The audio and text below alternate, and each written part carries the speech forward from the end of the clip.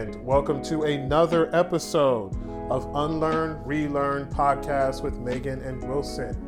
Hello, friends. So, how are you? I'm doing great.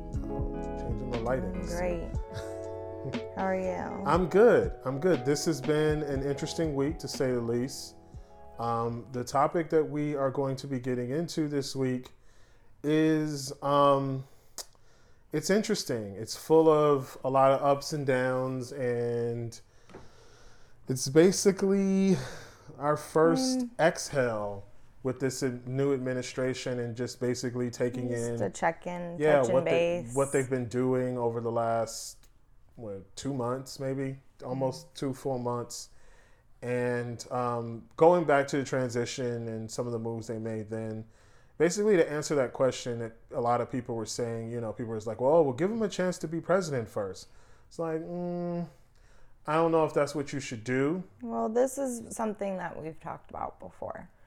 We're not going to choose either side. We're not going to say, okay, this side's in and we're good now. It's consistently doing the work. It's doing the work as individuals, doing the work, within our families, within our communities, but then also holding these officials accountable. And that does not stop for the Biden administration.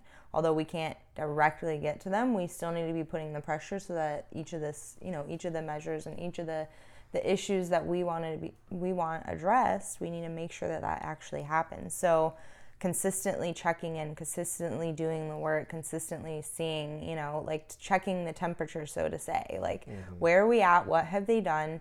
What have they not done? Because that just shows us what we need to be doing. We can't just sit back and expect them to do everything right and then be like, oh no, they didn't do that. No, we need to sit back and see what they're doing.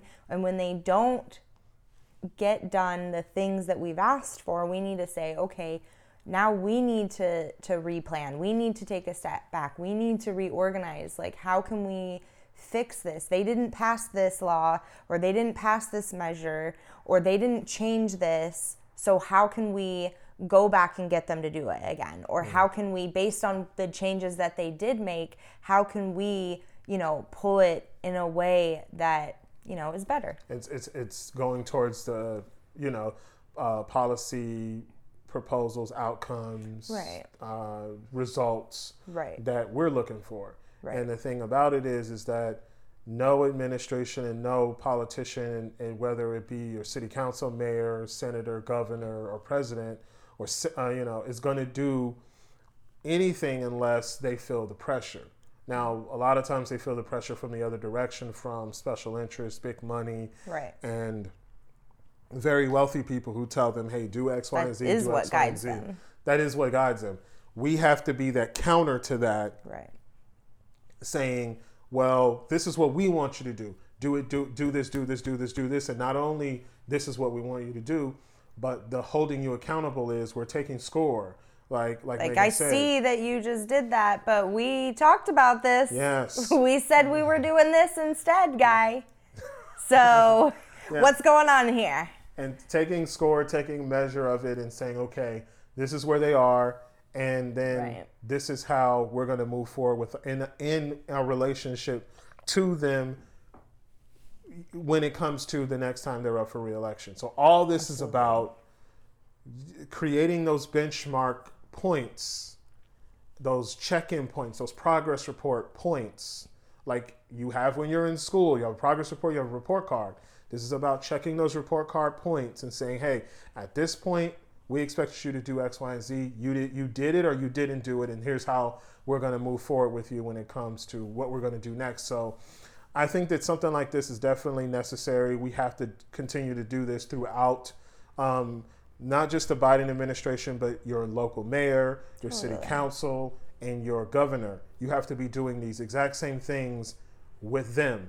Right. This is the reason why doing the work. This is the reason why following the correct, or not the correct, but following an array of different Instagrams and social media sites and news outlets is helpful, because you get information. Absolutely. Journalists, authors, yes. It's really important to when we constantly say to you guys, like, do the research, it's because you shouldn't just be watching one news site. You shouldn't only get your information from Instagram. Like, that's just not, you're not going to get accurate information, and oftentimes it's going to be skewed. So you want to make sure that you're doing the research to get information on all sides so you can make the best decision when it comes to a lot of these issues, right? So before we get to our main topic, because there's a lot to get into once we get to our main. We're obviously ready to get into it. We'll start off with our highlights of the week. Again, these are stories that we found throughout the week that may have gone on the radar. Some of them are stories that we maybe haven't talked about in a while. And we just want to kind of touch on these to, bring these stories up and make sure they get the life that they should have. I'm going to go first. My highlight of the week is about the uptick in liver disease related to pandemic alcohol abuse. So this is, I believe, one of those very unreported stories that we have seen over the last almost year now, ever since March, and it's February, so we're coming up on almost a year since the pandemic started. And I thought this was an interesting story. This story kind of went under the radar for me, and I had to go back and read it, and then I had to go do some research about it. And then I was like, you know what? This is definitely the type of story that deserves to be a highlight, because I haven't heard anyone talking about this particular story. Because in America, and especially when it comes to like marketing stuff, like we don't like to talk bad about alcohol, and we don't like to admit that alcohol's bad. So if we like keep bringing up stories like this, then, oh my God, we'd have to take accountability, and we don't want to do that. And we don't want to say that. Yeah, this story comes out of a news website out of West Michigan. Interesting. It says hospitals see uptick in liver disease related to pandemic alcohol abuse. And basically what this story is saying is what a lot of people have seen, maybe possibly seen as in their daily lives or in their friends' lives since the pandemic started. People have been turning to all types of substances to cope with job loss, isolation. But also you even see it within the marketing, the way that it's being marketed, the way that things are marketed now that we're in quarantine and stuff. And the like, even just like, for example, in Los Angeles, it's like we don't have an area where you have to go alcohol, right? But the pandemic comes around, and now places you can have to go alcohol. Oh yes.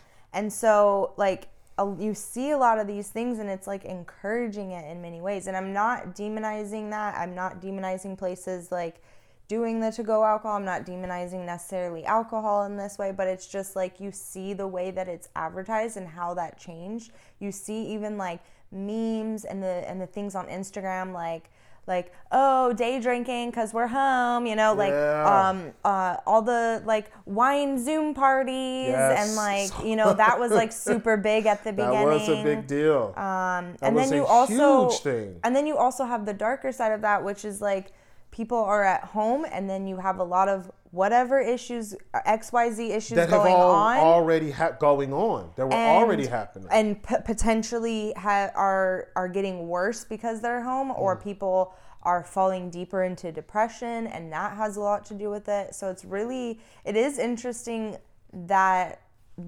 more stories like this are not coming out, but it also isn't really surprising. Yeah. It says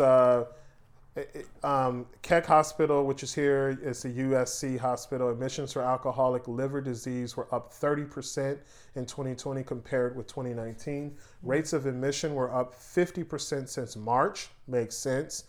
They're seeing the Dr. Chung, which is a hepatologist out of Harvard, says they're seeing an alarming trend towards increased liver disease, particularly in people under 40 years old.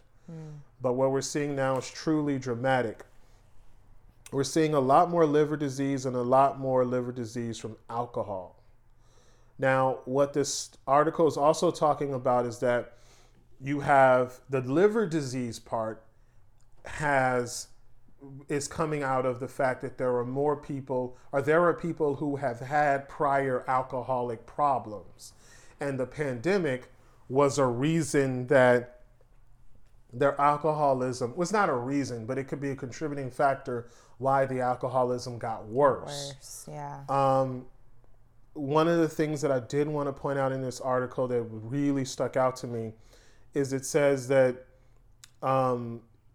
many of the physical manifestations of alcohol abuse do not show up overnight. Obviously, we all know this. It often takes years of problem drinking to cause liver damage, though in some cases it can happen within a matter of months. Alcohol abuse can also lead to heart disease, different types of cancers.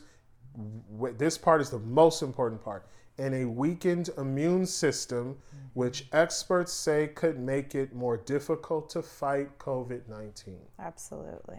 So if you think about... I guess you could say a friend from college pass from exactly that. Wait, from college? Mm-hmm. You're in your early 30s. I know. That's wild. That's wild. Yeah. And that person had a history of alcohol abuse. They passed from alcohol abuse, yeah. Oh, they didn't pass from COVID. They passed from straight alcohol abuse. And they had issues when in the hospital, yeah. And it's like, that stuff is no joke, you know? And it's like something like that, it got worse with COVID. With this person because of the pandemic. Their drinking went up a lot more. I mean, it was already an issue before, and then it went up because of the pandemic. And then, yeah. And it's and then you have COVID on top of this. That doesn't... So I can't imagine how many people didn't make it because maybe they had a weakened immune system, a weakened liver, and an overall weakened immune system. Then they got COVID, and then... a pre-existing condition that you don't think about, right? Yeah. Yeah. So the reason why I wanted to talk about this story is because even though this is the type of story that we would talk about maybe years from now. They would do a study on this and it would come out and people would go, oh, there was this huge uptick in alcoholic abuse, alcohol related issues that happened because of COVID. It's interesting that they started tracking it so soon, and they're noticing that because of the pandemic, and then it's making the alcohol usage go up, and then that is negatively impacting people's health, so that if they are unfortunate enough to then catch COVID, it makes things even worse. Right. So I think that this is a story we definitely need to keep our eyes on. And basically, you know, if you're in your everyday life and you're monitoring your alcohol use, or you're seeing that your friends are maybe doing a little bit more drinking than normal, you can say, hey, you know what, let's have a conversation about it. Let's talk about it. Maybe reach out to people, maybe try to notice the signs of problem drinking, and just sort of keep people within your sights when it comes to like checking in on them. Absolutely. But you just never know what people are going through at any given time. People have gone from being completely depressed to completely happy to back to being depressed, this last year, to thinking things are going to be okay to back to being, you know, so it's like a roller coaster ride for so many people. Absolutely. And you never know where on that ride people are at any given moment. So absolutely. Just be cautious of that and aware, and definitely, you know, we'll keep our eyes on this story as it moves forward. So, Megan, what is your highlight of the week? So, I wanted to, and I don't want to super get into this, but I just wanted to quickly talk about the fact that Trump was acquitted in this second impeachment trial. It was a 57 to 43. So the final vote, 57 to 43, short of the 67 guilty votes needed to convict. So it was just 10 votes short. This was obviously extremely disappointing, but again, not surprising. Mm-hmm. Especially not surprising that McConnell tried to say, you know, that it was unconstitutional to do it after he was out of office, when he's the reason it wasn't done while he was in office. But, you know. It was, what, a 5-day trial? It was like a 5-day trial. Yeah. 4 or 5-day trial. So they could have done that before he... Totally. Before he left Just office. like they easily and very quickly got Amy Coney Barrett into... a lifetime appointment on the Supreme Court. Right. In like a week or so. Exactly. So they just as easily could have done that. This is just... you know, we'll continue. People, I think a lot of people, I guess the reason I wanted to bring it up and the reason I made it the highlight is because I think a lot of people are like, okay, Trump's out of office. We don't have to worry about him. He's not someone to think about. And I just strongly feel like that's not true. I feel like although we shouldn't be focused on him, we can't just totally ignore him and put him out of our sights, because all those people that are saying that are going to be really surprised when he comes around in 2024. Yeah, because of the acquittal, he can now run again for office again in 2024. Right. So, and also, he already has ties in all these different places, being that he was the president. And if we think that he's not using those ties now to benefit himself, if we think that he's not going to use those ties to benefit himself for the next 3-4 years, and if we think that he's not going to potentially run again, think again. Yeah. So, a lot of people were like, why is this important? Why do we need to do this? This is why. And unfortunately, we came up short. So we will have to face the consequences of that. And it's going to be eventually, right? Yeah, and it's going to be soon. Because with this acquittal, I think that him and his supporters feel like now they have the wind back at their backs. And they are going to move forward. He's going to raise a lot of money off of this. And he's most likely going to be a kingmaker within the Republican Party. Right. He's going to force more Marjorie Taylor Greene type politicians onto ballots, and then potentially into positions of government, not just in the federal level, but on the state level. Right. And this isn't going away. This isn't going away. I didn't think it was. Had they convicted him, I still don't think it was going away. But now we know it's not going away. Right. Now we know it's something we have to keep our eyes on. And that's just how it is. Trump is an anomaly, and he is, difficult to say this, but very charismatic, very powerful leader. A lot of people believe in him, and a lot of people are following him. And within the Republican demographic, the Republican Party, Republican electorate, he still maintains a high popularity and a lot of power. So he'll be shaping Republican politics, mood, culture, and politicians for a while to come, and 100% leading up between now and the midterms. Right. So this is the reason why, in case you didn't realize it, this is a great segue into our main topic. Because now it is incumbent upon all of us who actually care and actually give a shit to push the Biden administration to make the best policy decisions and pass the most expansive, bold pieces of legislation that they can, so that Democrats, liberals, and left-leaning politicians have something to run on next year to help them maintain the positions that they have. Because if they don't, Republican waves usually happen after a Democratic president. The next 2 years is a Republican wave. It could be really bad. So, moving into our main topic. Our main topic is, it is about the expectations of the current administration and what it is that we hoped that they would do, what organizations have been pushing them to do, and then what it is that they've actually been doing. And so some of the issues that they are, that people have been kind of pushing on. So you have multiple organizations. You have Sunrise Movement, that's a climate change activist. You have Black Lives Matter. You have young people progressive organizations. You have I said climate. You have criminal justice reform organizations. You have all these organizations who said, hey, we went out and did the groundwork to register people to vote, push people to the polls, and get them to vote. And now that we've gotten them to vote and you're in office, these are now our policy goals that we want you to attack. And I think we might have covered this at a different point, but a lot of the people that Biden put in positions are not some of the people that we feel like are going to be best to help execute these policy goals.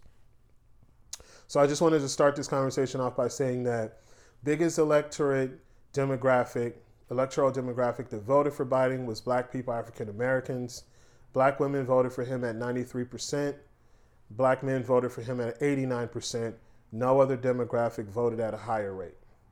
So if it comes to just the demographics that worked to get him in office, those are the two demos that worked to get him in office at the highest rate. So another thing that I wanted to talk about was the Black issues are not just criminal justice reform. A lot of times when Biden and his people talk about, they say, well, what are you going to do for African Americans? Oh, criminal justice reform. And then they just move on. It's like, no. That is a racist trope that says that the only thing that Black people are is, first off, criminals, and the only thing that we care about is criminal justice reform. Mm-hmm. Criminal justice reform is one pillar within a whole list of things that these organizations are asking for, from Black Lives Matter to grassroots law to all other different organizations that are run by like Shaun King or Van Jones or any other organizations that are out there. Criminal justice reform is just one plank. It's just one bullet point. Absolutely. There's so many other things that African Americans and other minorities within our society, I don't like to use the term minority, just underserved and underrepresented and marginalized communities need, other than just don't put us in jail for 10 or 15 years for a petty crime. Right. Like, we need way more than that. Right. Economics is at the center of any policy prescription that you need for African Americans. So, yeah, and that's really that's something that we need to keep in mind when we're moving through all of these policies, right? Is like, that is definitely the main language that we see far too often, and also that is consistently continued, right? Mm-hmm. So instead of actually getting to the core issue and changing all of the policies, which, like Wilson said, it's not just criminal justice, it's all of the policies that we need to change.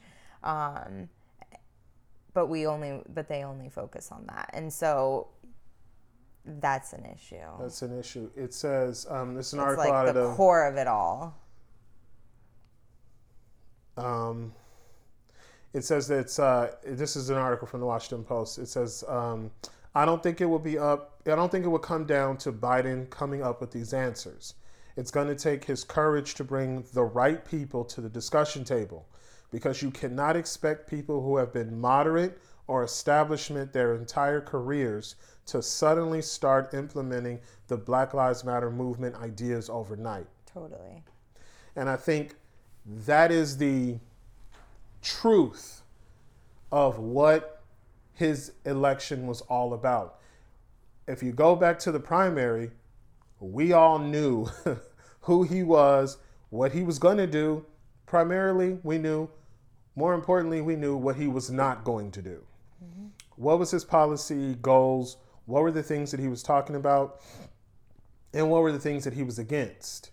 And a lot of the things we wanted him to do were the things that he was totally against. Right. So, yeah, I mean, and also what they talk about is that, and this is one of my main points, is that starting local is the most important thing you can do in this moment. Instead of the Biden administration made their bed, but on local levels, like what the Black Lives Matter activists are doing in Louisville when it came to Breonna Taylor, what they're doing in Minneapolis, Minnesota, when it comes to issues with George Floyd, what they're doing here in Los Angeles, BLM movement here to get rid of Jackie Lacey, what they're doing up in Oregon with decriminalizing drugs. I think these pilot programs that they're doing down in Austin, Texas, right. like these are the local impact. That's how we actually start to make change. Exactly.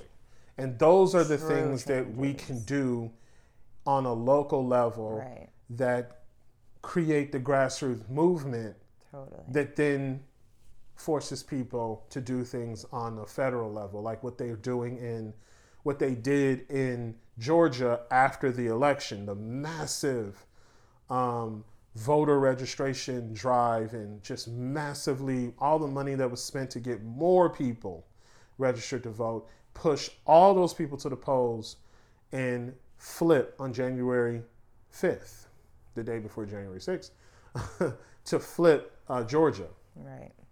So these are the local things we can do that I think are just as important, and in some respects can even be more important Absolutely. than meeting with Biden's team, who a lot of times they meet with people. And this was one of the fears that a lot of organizers had, totally. Was that his team would meet with you just to say that they met with you. Right. It's just PR. Which is a lot of what Trump was doing when he first got elected. It's just for PR. It's just for looks. It's just to make it seem like they're doing the right thing, but really they've already decided. They probably already have the moves going. Mm-hmm. About what it is they actually are going to do. Right. Yeah. So, like we said, I think, and I know we said this a while back, we're not suffering fools over Joe Biden. Like, we know who he is. Right. And we know what he's not going to do. We weren't necessarily celebrating. We weren't really excited. We just knew who needed to go. Right. Who needed to get gone. Right. And it didn't mean that all happy days are here again. And I love the parallel that people make. And I think people are learning a lesson from when Obama was president. Because, getting away from George W. Bush, people were like, oh my God, I can't believe I just want to get away from him. But people fell in love with Obama and projected all their hopes and dreams and everything onto him. And when he didn't deliver, it was almost like a lot of people were stuck because they were defending him so harshly, and you couldn't say anything negative about him till when there were things that he was doing that should rightly be criticized. Right. There was then a huge force or movement mobilized to challenge, to say, hey, no, we don't want you to do that. We don't want you to do those things. We don't like your foreign policy. We don't like you building the cages. Right. They say Trump put kids in cages. Obama built them. Right. Like they didn't just show up. Right. And Obama put kids in cages. He just put kids in cages with their families. Trump was the one who came out and separated the kids. Right. Which is a whole nother problem. It's a whole nother evil, but evil in and of itself, but we have to be, if we're gonna have the politics. Going back to our last episode, if y'all didn't already hear it or listen to it, go back and listen to that episode, and that explains why what Wilson is saying right now. Yeah. Is that we need to stop putting these politicians, whether we agree or disagree with them, on pedestals and actually stick to the issues and stick to what's right and call these people out when they need to be called out, regardless of if we love them or not. And you should be calling them out, especially if you love them. Right. Because who do you check harder? The person you don't like or your family or friends? You should be checking your family and friends harder. Right. Than the stranger on the street. Than the stranger on the street. So, one of the things that I saw was, Biden won his election because of black people specifically and young people more overall. For sure. So if you then go down to the next demo that voted for him in large numbers. It was young people, and I think young people voted for him somewhere between 60 and 70% was young people. And this is young people across all races and demos.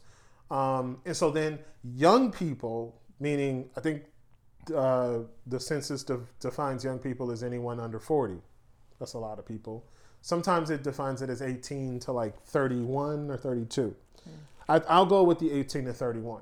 So these are people who literally just got out of college and are trying to make their way in this world going into college. Or going into college, and they're trying to make their way in this world, and they have some issues that have been created, some problems that were created by the previous generations and their apathy towards politics. One of those big problems is the student loan problem. Our student loan problem is somewhere around a few $1 trillion worth of debt that all students in this country owe. And so one of the provisions that these activists, young progressives, were trying to get put into this bill that is in reconciliation right now, was a student loan forgiveness, which would have forgiven about $50,000 of all individual student loan debt, which would have alleviated the debts of 36 million young people. Now, that's a powerful thing to do. There would be a lot more people that owed more than. I was gonna say, there's a lot of people, a lot of colleges. If you're going to like a state college, that's probably only like half your debt. I mean, that's still pretty great. Nobody's gonna be like, no, don't take care of $50,000 of my debt. Yeah. But that's still, they still have like $50,000 left in debt. Portion of debt, but it unleashes 36. It could unleash 36 million people. I'm for it. I'm 100%. But I'm just saying, how crazy is it that that's how much debt people accrue for school? That's wild. That's the reason why I just said problems that were created by past generations that weren't attentive to politics, because this is only something that they've brought up. This isn't passed. They haven't passed this. This is a policy goal, that they want to see the administration do. Yeah. And I think it was proposed in an amendment. I don't know if it was 100% accepted into the bill yet.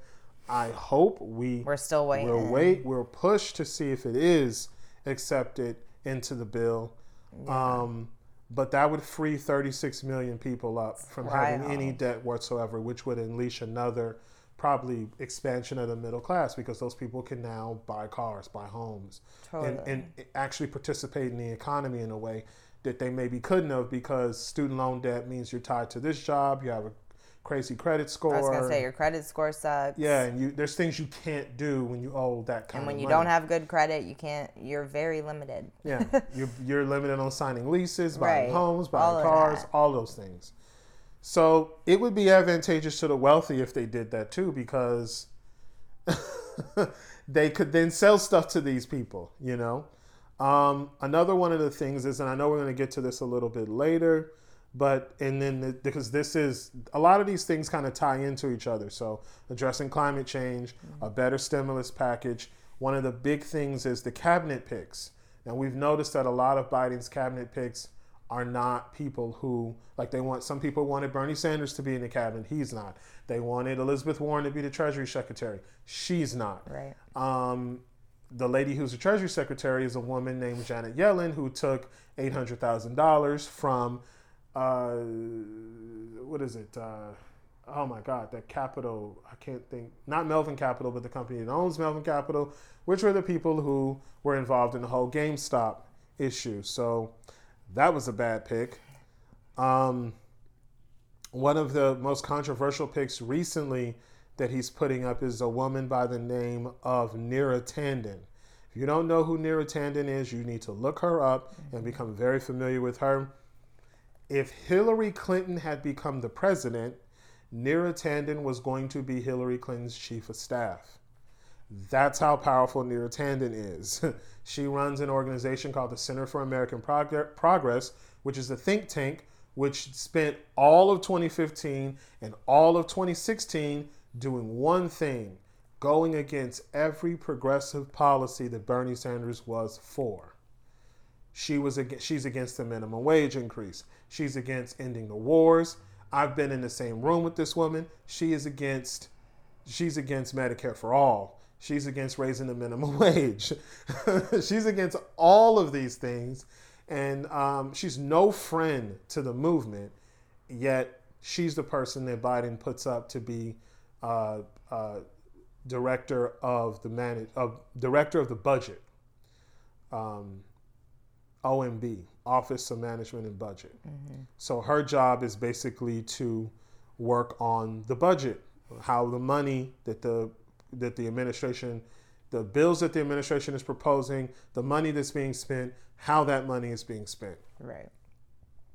Her organization has taken money from everybody from Walmart, which is against raising the $15 minimum wage, pharmaceutical companies, which are against making prescription drugs cheaper, just the hospitals, which are against Medicare for all. And this is the person that Biden puts up. Right. So that's not a win. That's a loss, because she's not going to do anything that helps young people. Right. And when I think she's under 40. She's a young person herself. So that's a loss. We just have to call it.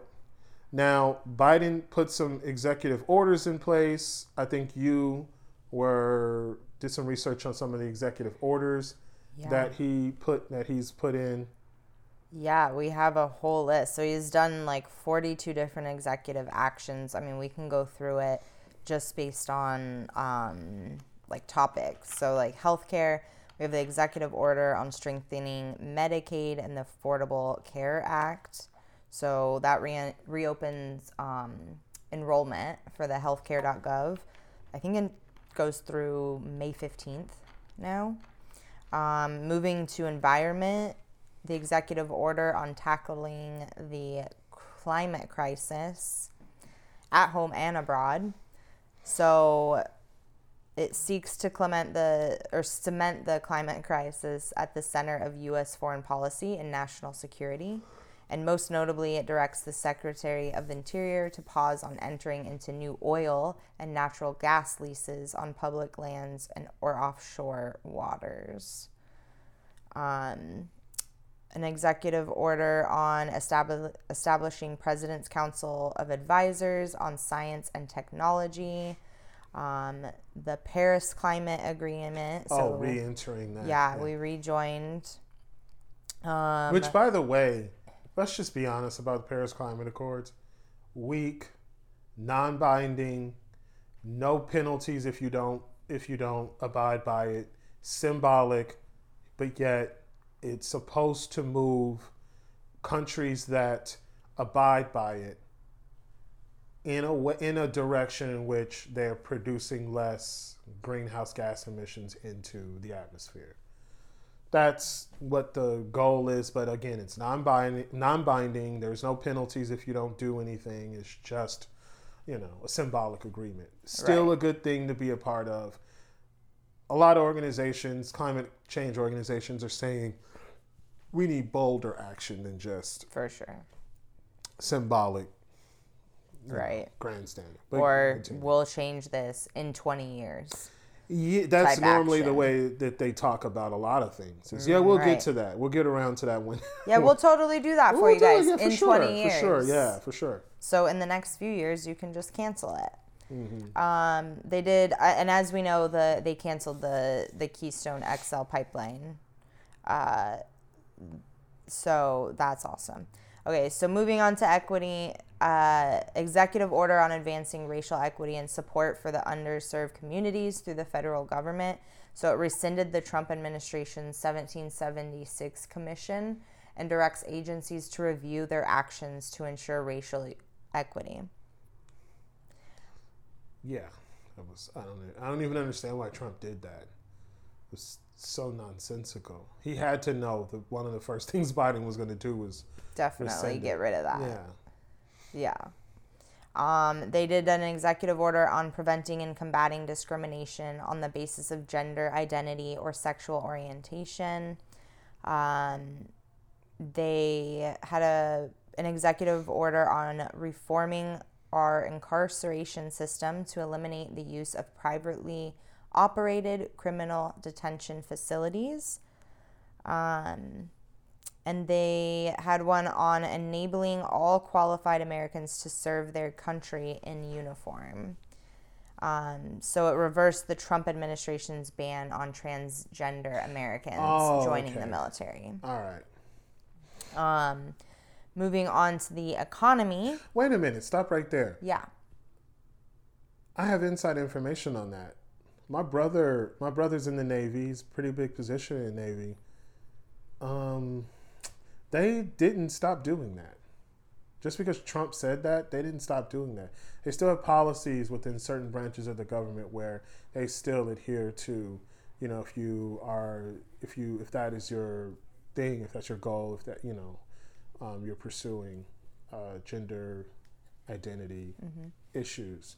They still uphold those standards and have a process for people if that's what they want to do. So I know that this either way is just going to stop it from trickling happening. Down all the way into certain commands. But yeah, as far as I know, they still do have a process by which if someone is seeking to have a... And absolutely right. Each branch of the military is going to handle it differently, regardless. Yeah, some of them are going to slow walk it. Some of them are going to, implement it super slow because they're just waiting for they can stall out. It's an advise, and sometimes it's an order, but it's also in the implementation. So if they don't like the policy, they can just slow down the implementation of that policy and wait you out as an administration until a new one comes in, which it seems like that's what they did. Some of the branches, at least. Yeah. Moving to the economy. So the executive order on ensuring the future is made in all of America by all of America's workers. So this strengthens Buy American rules by closing loopholes and reducing waivers granted on federal purchases of domestic goods. They had an executive order on protecting the federal workforce. This restores the collective bargaining power and worker protections for federal workers and lays the foundation for the $15 minimum wage. To all federal workers. Right. The executive order on economic relief related to COVID-19 calls for assistance to those who are struggling to buy food, missed out on the stimulus checks, or are unemployed. Pausing federal student loan payments, which is extended until September 30th. Oh, that's good. Extended eviction and foreclosures, that's extended through end of March. And then they had a few executive orders regarding COVID-19 specifically. An order on sustainable public health supply chain that accelerates the manufacturing and delivery of supplies for vaccination, testing, and personal protective equipment. An executive order on establishing COVID pandemic testing board and ensuring a sustainable public health workforce for COVID-19. An executive order on improving and expanding access to care and treatments for COVID-19, which establishes a preclinical program to boost development of therapeutics in response. So that's pretty cool. Executive order on ensuring a data-driven response to COVID-19 and future high-consequence public health threats. So that's probably like bringing back that office that Obama had, helping to bring back the data and the science that Obama had before. When Trump got in office, he got rid of a infectious disease control panel or team Yeah. So yeah. The collection, production, analysis of the data. They created more vaccination sites. An executive order on supporting the reopening and continuing operation of schools and early childhood education providers. So this provided guidance for safely reopening and operating schools, which we're seeing how that goes. So. Yeah, we're going to see how that goes. We're seeing how that goes still. I mean, obviously each state is different as well. Yeah, each state is different. And like I said, the states that don't want to go along with it, they could just slow walk it. Some states are going to be like, hey, we'll take the lead and try to open our schools really quickly. I have no opinion on that because I'm going to say straight out, that's left up to a school, a principal, a school district, and how I have lots of opinions on how they feel that school, if they want to reopen, if they're going to reopen, how they're going to reopen, the mechanisms, the policies, if there's going to be. I'm just going to say this because we don't even have to get into it because I could have a whole podcast episode just on that. But like, if we're going to be reopening the schools, we should maybe think about prioritizing our teachers. Just putting that out there. Oh, you mean as far as like testing, giving them vaccinations, testing, like all of that. Maybe like protective gear to keep them safe because I don't know, they're some of the least paid people, but yeah, we're like literally putting it on them to take care and provide for our children and also make sure that everyone's safe. But yet all of these kids are coming into that, like it's crazy. But this is a process we're all figuring out, you know? It really is.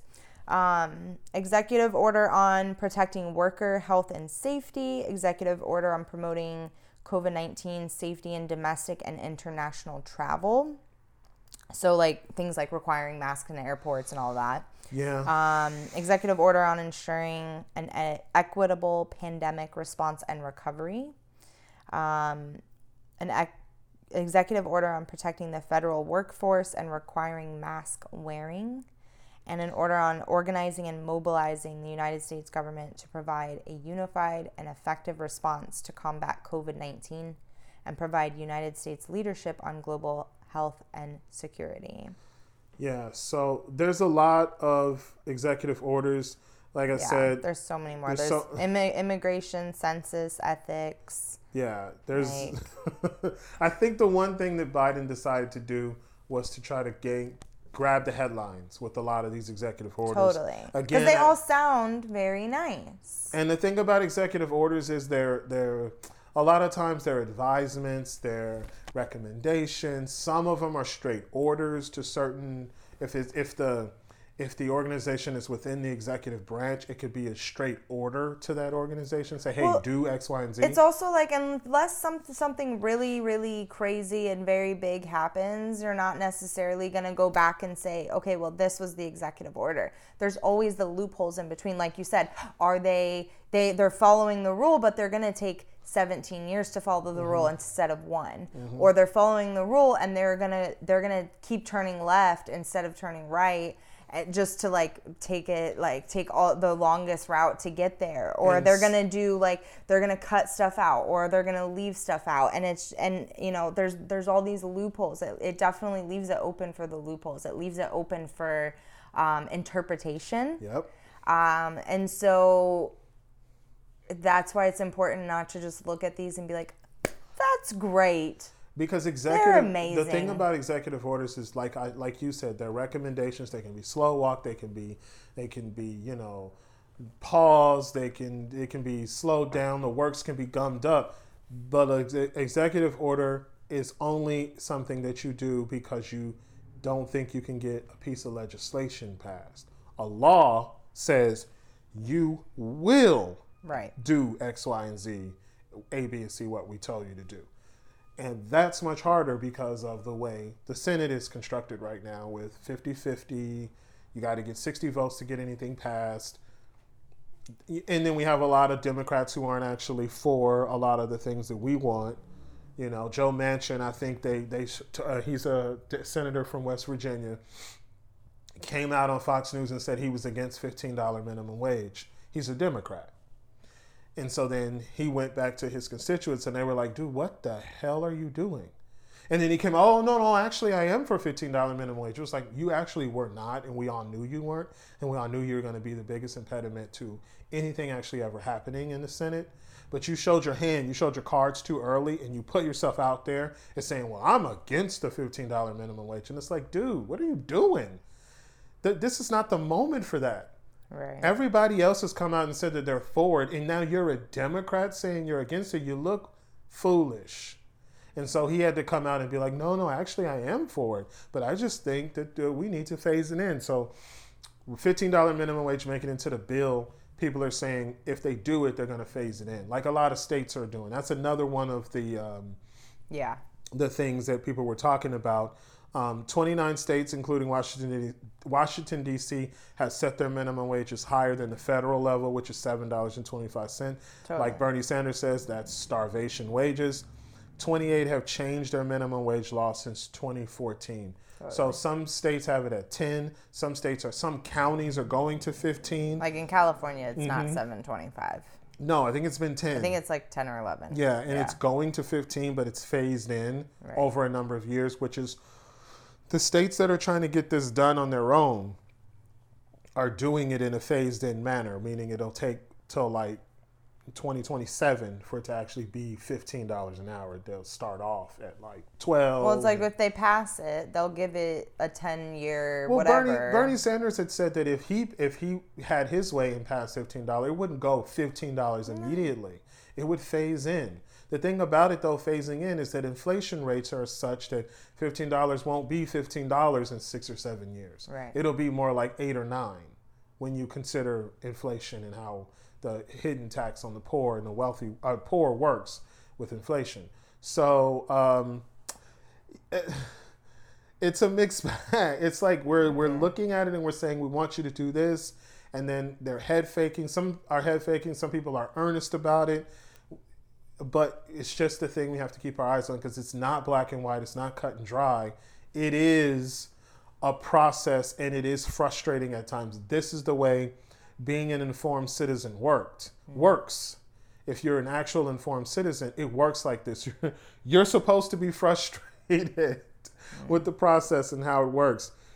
And before we leave out on this topic, I wanted to talk about two other things that I thought were positive things. We said a lot of ups and downs and negatives. Like I said, everything that the Biden administration doing is a mixed bag. It's a roller coaster. We're up, we're down.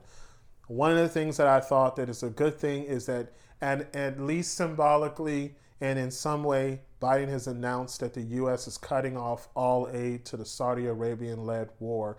Not a war, it's actually a genocide in Yemen. And it's an attempt to end this war. Now, this whole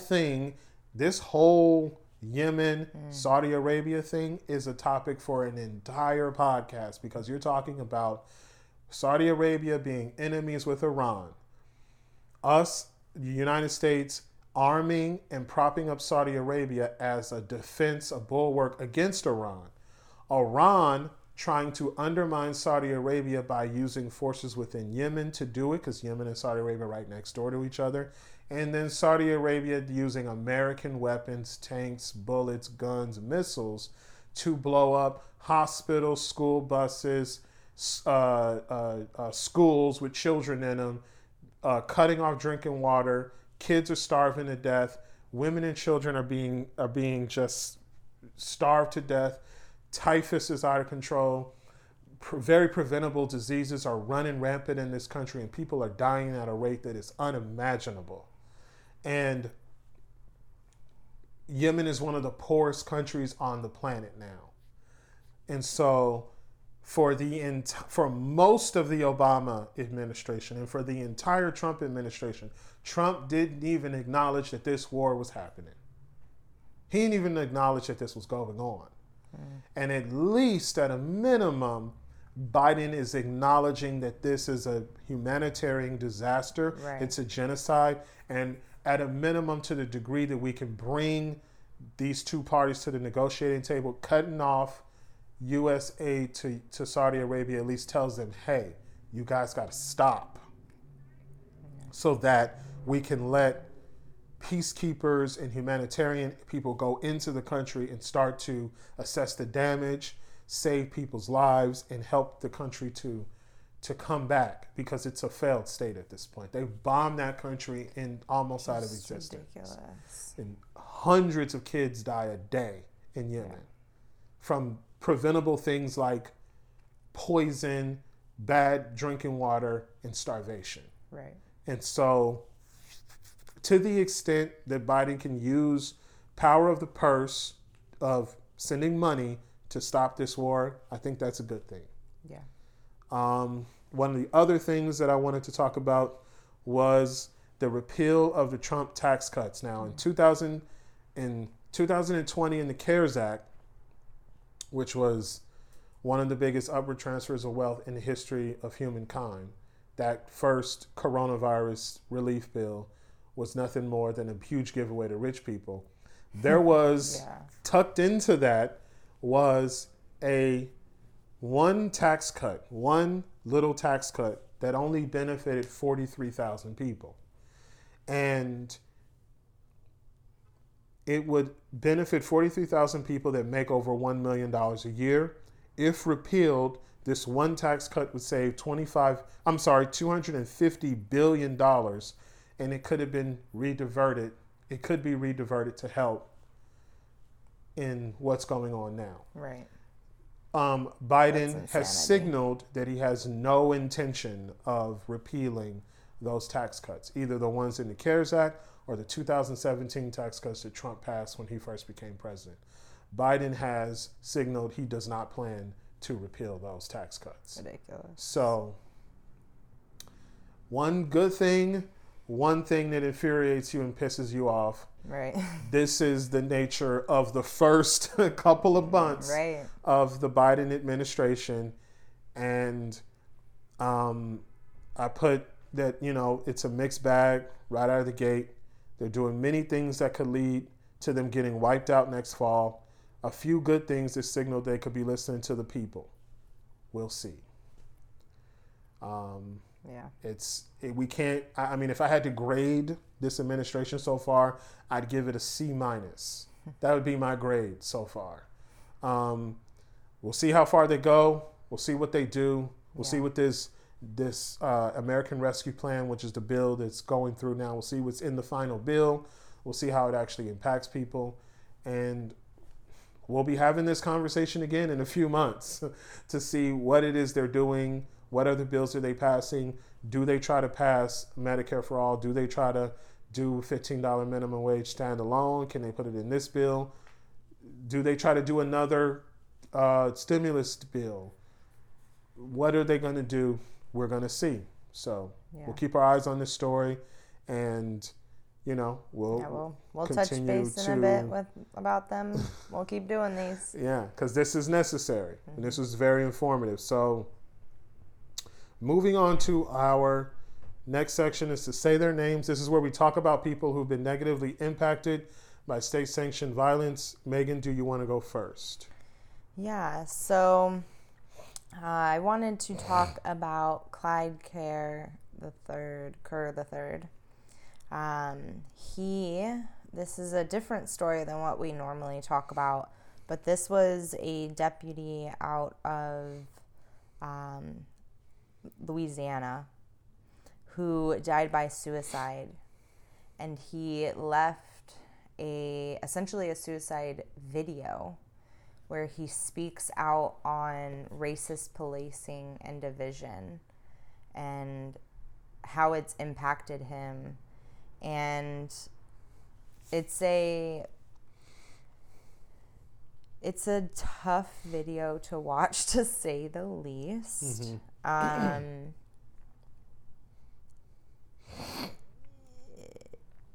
It just goes to show everything that's been going on and all that is truly wrong with policing and our systems. This is a man that he was only 43 years old. He was a father, a military veteran. He was super involved in his community. He loved helping especially the kids, the younger generation, and really, being a positive force and a strong positive guidance to the community, the kids in his community. And he really, in many ways, in the video, he mentioned in many ways how much he loved his job and how much he loved being in service of other people. But he also talked about, the personal turmoil that he had, especially just, not only just in the last year, but especially in the last year, being that he was a Black man and a police officer, and having to not only see and view all of this in the news and with everything that's going on, but having to see some of it within, his own police force. So this was, I just felt it was an extremely sad story, and I felt we needed to really say his name. So Clyde Kerr the third. Yeah, that was one of those stories that hit me really hard, and I was like, I kind of peeked into the details of it, and I was like, oh man, this is some of the stories, some of the say their names that we talk about are like, man, you have to take a minute to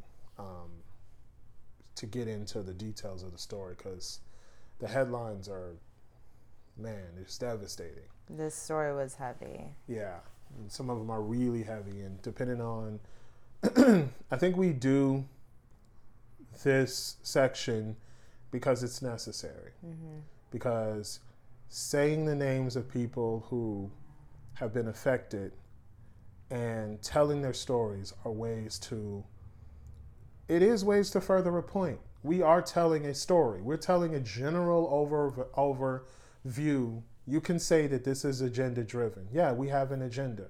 We're telling their story because they don't have a voice anymore. They don't have a voice to get justice.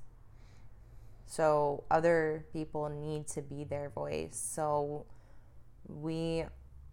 this is one of the most, if not the most important section that we have in the podcast, because these people don't have voices anymore, and we need to be their voice. They do have family, and they do have friends, and in the corner of the influence sphere that their friends and family have, they continue to tell their stories. I think for me personally, I was inspired for this section to be here, because when we were going to a lot of Black Lives Matter, BLM protests, rallies, this was a section that they had. They would let the families come up every week, and some of them would tell the exact same story every week. And I was thinking to myself, I was just like, that's got to be heartbreaking to have to get up on stage and tell the exact same story about your loved one's son, daughter, cousin, brother, right. Uncle, father. Right. And I thought, if they can tough it out to tell the story, every week. They could tell the story about that. Some of them, the darkest moment in their lives. Then I was like, maybe we could tell the stories of a lot of these other people who may not have a stage that they can walk on and tell the story, may not have an outlet, but their stories need to be told. Right. And it needs to be a reminder to us that, first off, life is fragile. First off, we have a really messed up criminal justice system that needs to be abolished, needs to be changed, needs to be reformed. Wherever you are on that scale, if you're at, it just needs to be reformed, and there's some people, no, they need to be defunded. And some people are like, they need to be completely shredded, all parts ripped out, and the tree needs to be uprooted, and then it needs to be replanted with new seeds. Wherever you are, this is because it's necessary. It's been too many people over too much time. And so these stories need to be told. Yeah. So yes, we say his name. Clyde Kerr. Clayton Kerr the third. Clyde Kerr the third. I'm sorry. My say their name for this week is Victor White the third. And let me see. This story comes out of, it's from 2014, and the headline says, or the lead-in says, a coroner's report directly contradicts the police version of how a 22-year-old black man died in the backseat of a Louisiana police cruiser earlier this year. But still says the man whose hands were cuffed behind his back shot himself.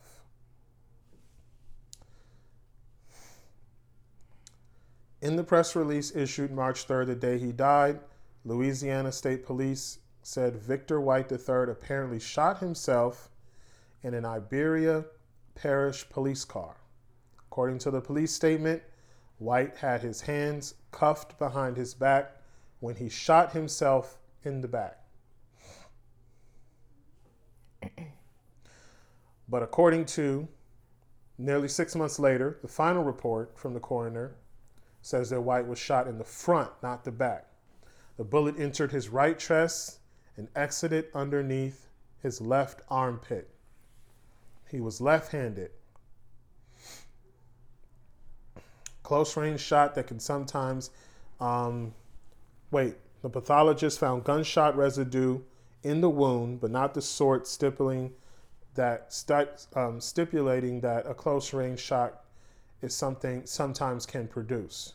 They also found abrasions on his face. And yet, despite contradictions, and even though White's hands were never tested for gunpowder residue, the Iberia Parish coroner still supported the central contention of the initial police statement and ditched the rule that White shot himself and declared the death a suicide.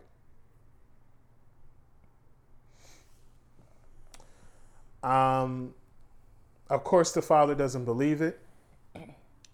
He doesn't believe that a man with a new baby, a girlfriend, and a job had the motive for suicide. He doesn't think any version of events in which White shot himself, whether in the front or back, is physically possible. Now, this happened back in 2014. Not saying that things were radically different back in 2014, but there wasn't this much shine or light on these certain cases.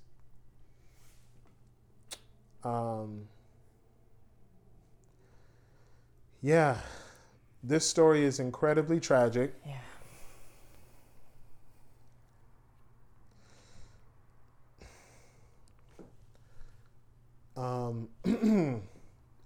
There's a lot of details about the story. The investigators, there was a fight, there was some altercation, police arrested him, and then it says the Whites did not know anything about the circumstances of their son's death until after the visit to the morgue. He was handcuffed behind his back, transported to the Iberia Parish Sheriff's Office for processing. He became uncooperative and refused to exit the deputy patrol vehicle. As the deputy requested assistance, White produced a handgun, fired one round, striking himself in the back. This doesn't make any sense.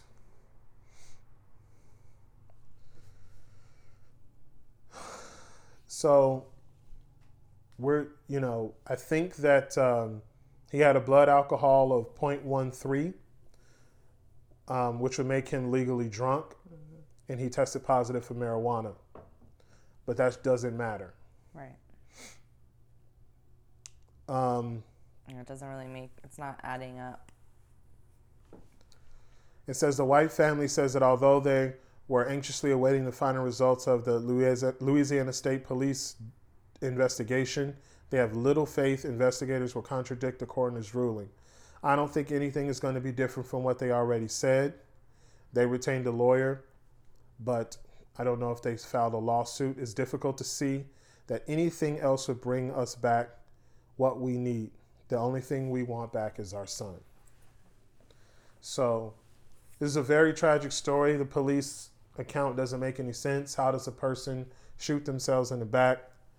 How does a person shoot themselves in the chest if they're handcuffed from the back? So incredibly tragic story. And we say his name. Victor White III. Victor White III. And Clyde Kerr III. And Clyde Kerr III. Beautiful. And so, moving on to our activist highlight. This is where we talk about activists within our space that are doing amazing work. I wanted to talk about, in my activist highlight for this week, I wanted to talk about the Denver STAR program. Now, I think this may have came up as a highlight, but I wanted to talk about it because it's a really good program. So, in the first 6 months, first 6 months of healthcare professionals replacing police officers, no one they encountered was arrested. This story comes out of, obviously, Denver, and it comes to us on February 2nd of this year. So it says a young program that puts troubled, nonviolent people in the hands of healthcare workers instead of police officers has proven success in its first 6 months.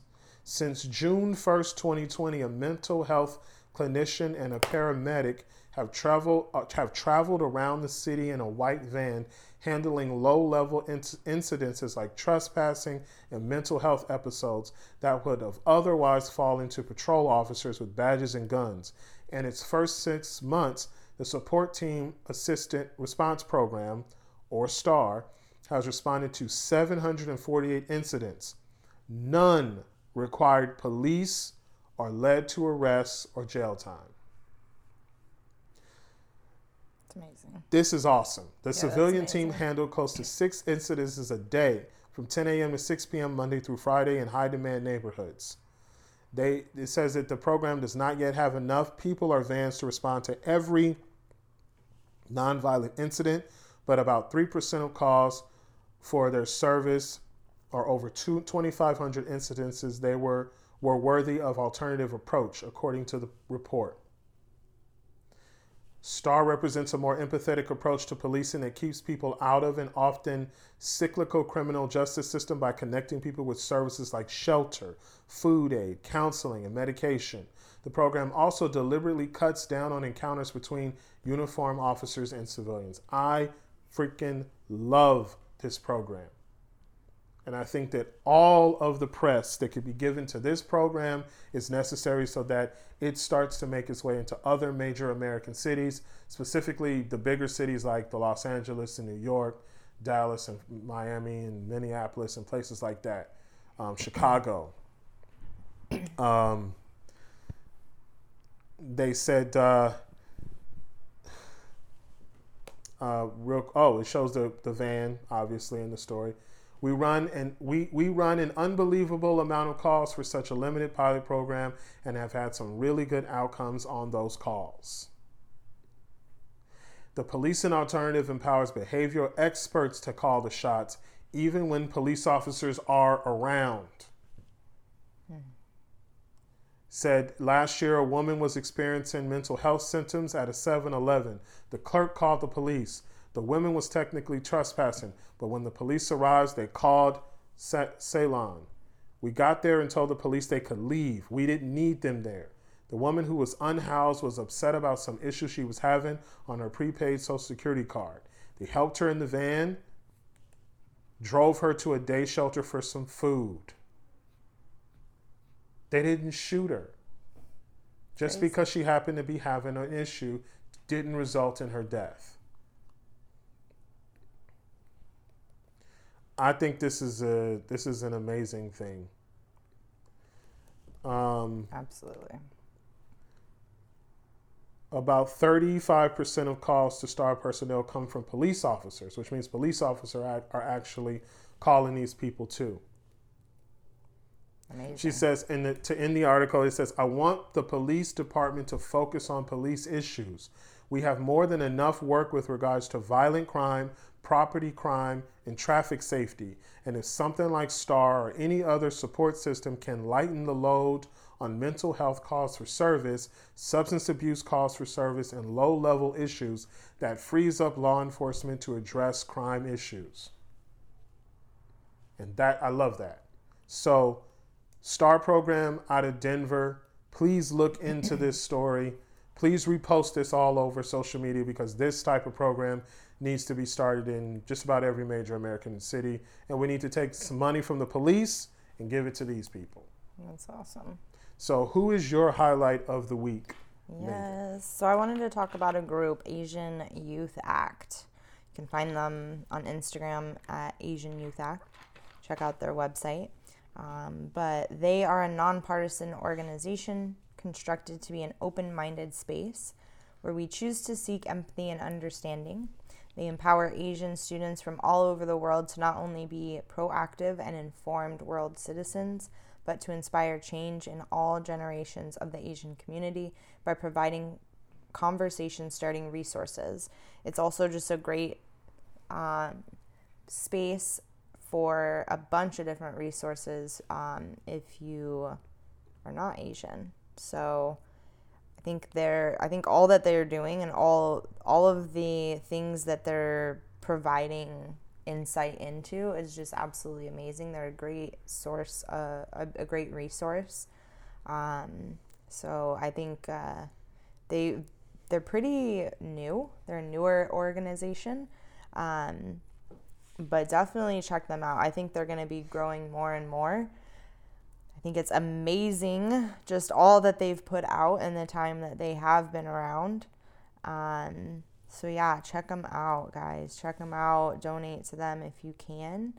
Get involved if you'd like to get involved.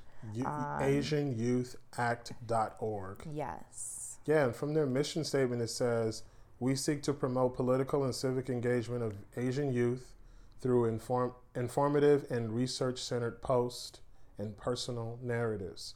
Right. In addition, we hope to spark important conversations regarding these issues within friends, family, and community, and oneself. Yeah.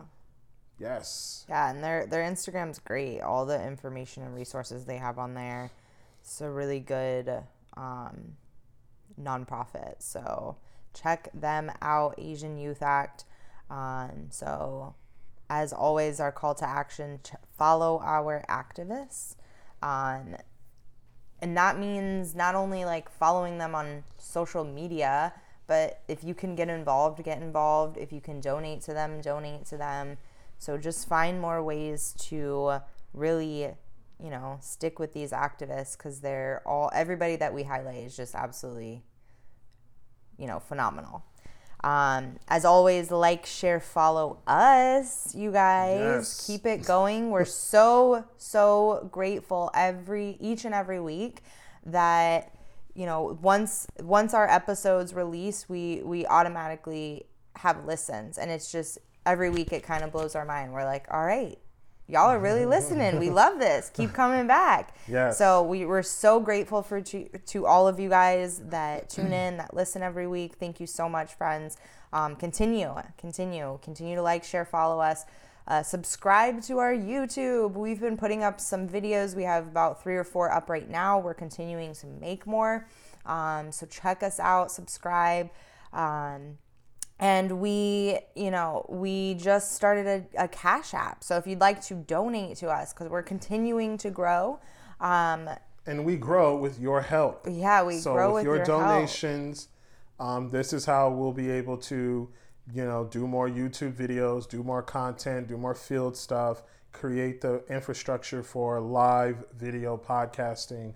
Yeah, that's the goal. Yeah, or recorded live podcasting, and then eventually, live streaming and stuff like that. So yeah. So we have a Cash App for that. It's Unlearn Relearn Pod. The link is in our Instagram. Check it out. We'll also have it in the show notes. Yes. You can also reach out if you'd like to do any advertising with us, if you'd like to do any sponsorships with us. Reach out if you want to just provide us feedback. If you guys have questions, we've said before we'd like to continue to incorporate questions not only in the podcast, but also into our YouTube and Instagram content. So whenever you guys send us questions, we will be answering those. So keep sending them. Send us, topic ideas. If there's something that you guys really want us to talk about, email us. We are totally open and love to hear from you guys. So it's unlearnrelearn.podcast@gmail.com. And then, of course, as we say every week, take care of yourselves, friends. Take care of yourselves. Take care of each other. Be really kind. Have compassion. Focus on not only the self-love, but really filling yourself up so much that you can continue to give from the overflow, right? That's a really important concept, giving from the overflow.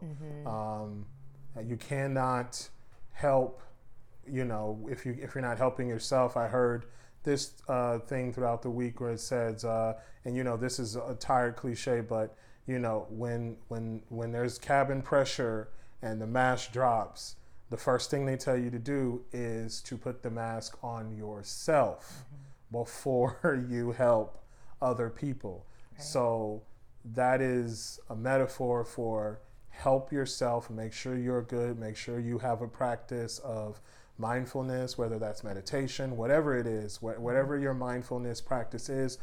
Excuse me, for some of us it's meditation, for others it could be when we tap out, tap in, clean, run, journal, whatever your process is for therapy, counseling, listening to good music, cleaning your house, maintaining your garden, whatever it is, working just out. Do it. Have that daily you time. Basically that's the number one thing. Have that daily you time where you shut everything off, you take some time for yourself, and whether that's reading a good book, whatever it is, turn off all electronics. We can only help others, and we can only help our community by first helping ourselves. Exactly. It's so important. Most important. And reach out. You got any questions? We would love to hear them. We will make a video out of them. You'll get your own special video. You send us a question and we like it enough, you just might get the attention that you wanted. You'll get your own YouTube video. If that's not enough for you to send us a question, I don't know what is. We'll put you on YouTube. And as always, thank you so much for hanging out with us as we unlearn the BS and relearn the good stuff. All right, guys, this was a very special episode. Thank you so much for hanging out with us. We will see you on the next episode. Bye, friends.